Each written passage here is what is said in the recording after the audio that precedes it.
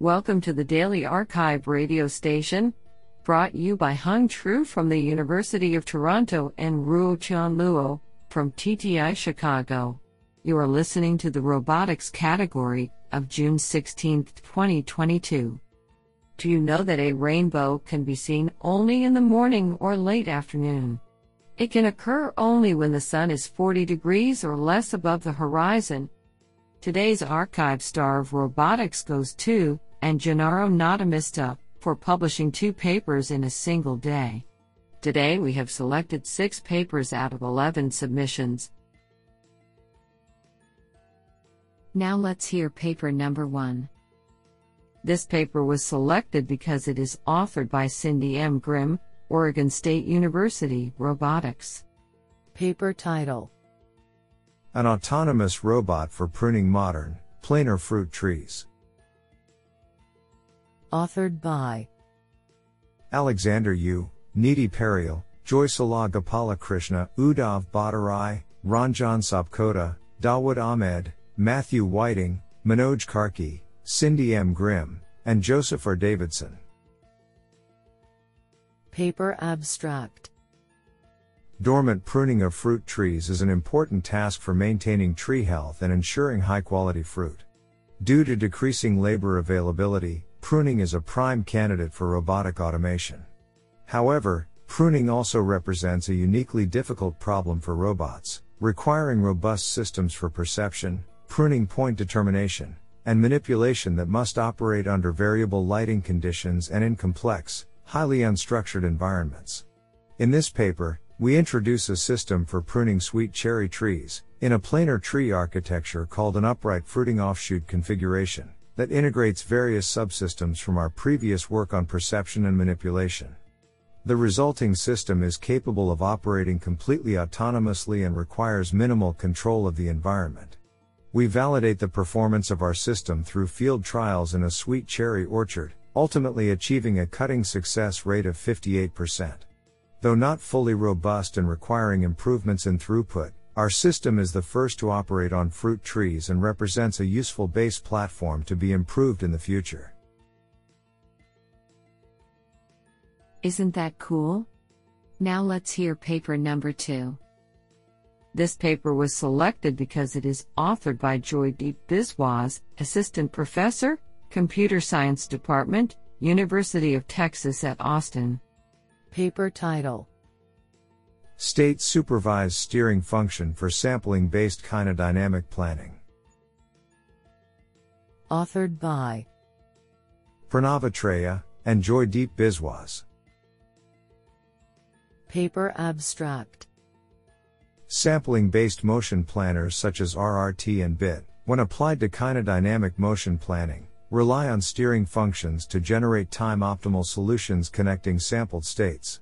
Implementing exact steering functions requires either analytical solutions to the time-optimal control problem, or nonlinear programming, NLP, solvers to solve the boundary value problem given the system's kinodynamic equations.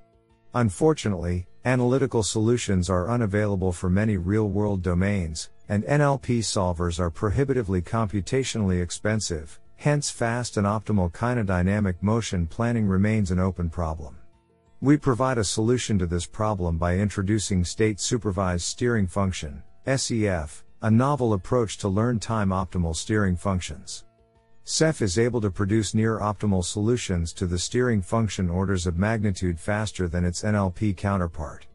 Experiments conducted on 3 challenging robot domains show that RRT using SEF significantly outperforms state-of-the-art planning approaches on both solution cost and runtime. We further provide a proof of probabilistic completeness of RRT modified to use SEF. Isn't that cool? Now let's hear paper number 3. This paper was selected because it is authored by Gennaro Nattamista, PhD student, Georgia Institute of Technology. Paper title: Resilience and Energy Awareness in Constraint-Driven Controlled Multi-Robot Systems. Authored by Gennaro Nattamista. Paper abstract: In the context of constraint-driven control of multi-robot systems, in this paper, we propose an optimization-based framework that is able to ensure resilience and energy awareness of teams of robots. The approach is based on a novel, frame-theoretic, measure of resilience which allows us to analyze and enforce resilient behaviors of multi-robot systems. The properties of resilience and energy awareness are encoded as constraints of a convex optimization program which is used to synthesize the robot control inputs. This allows for the combination of such properties with the execution of coordinated tasks to achieve resilient and energy-aware robot operations. The effectiveness of the proposed method is illustrated in a simulated scenario where a team of robots is deployed to execute two tasks subject to energy and resilience constraints. This is absolutely fantastic. Now let's hear paper number 4. This paper was selected because it is authored by Gennaro Natamista, PhD student, Georgia Institute of Technology. Paper title: What can robots teach us about the COVID-19 pandemic? Interactive demonstrations of epidemiological models using a swarm of brushbots. Authored by Gennaro Natamista and Siddharth Maya. Paper abstract: This paper describes the methodology and outcomes of a series of educational events conducted in 2021 which leveraged robot swarms to educate high school and university students about epidemiological models and how they can inform societal and governmental policies.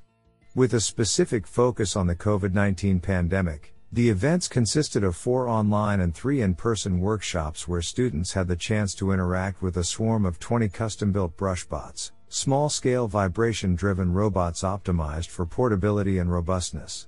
Through the analysis of data collected during a post-event survey, this paper shows how the events positively impacted the students' views on the scientific method to guide real-world decision-making, as well as their interest in robotics.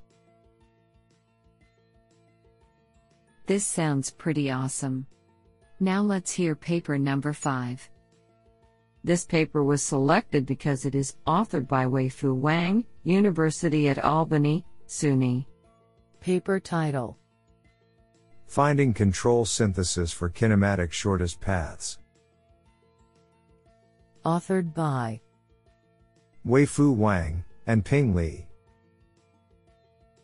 Paper abstract: This work presents the analysis of the properties of the shortest path control synthesis for the rigid body system.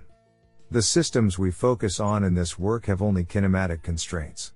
However, even for seemingly simple systems and constraints, the shortest paths for generic rigid body systems were only found recently, especially for 3D systems.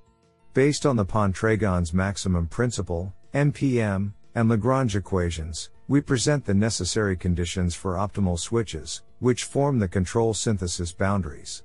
We formally show that the shortest path for nearby configurations will have similar adjoint functions and parameters, i.e., Lagrange multipliers.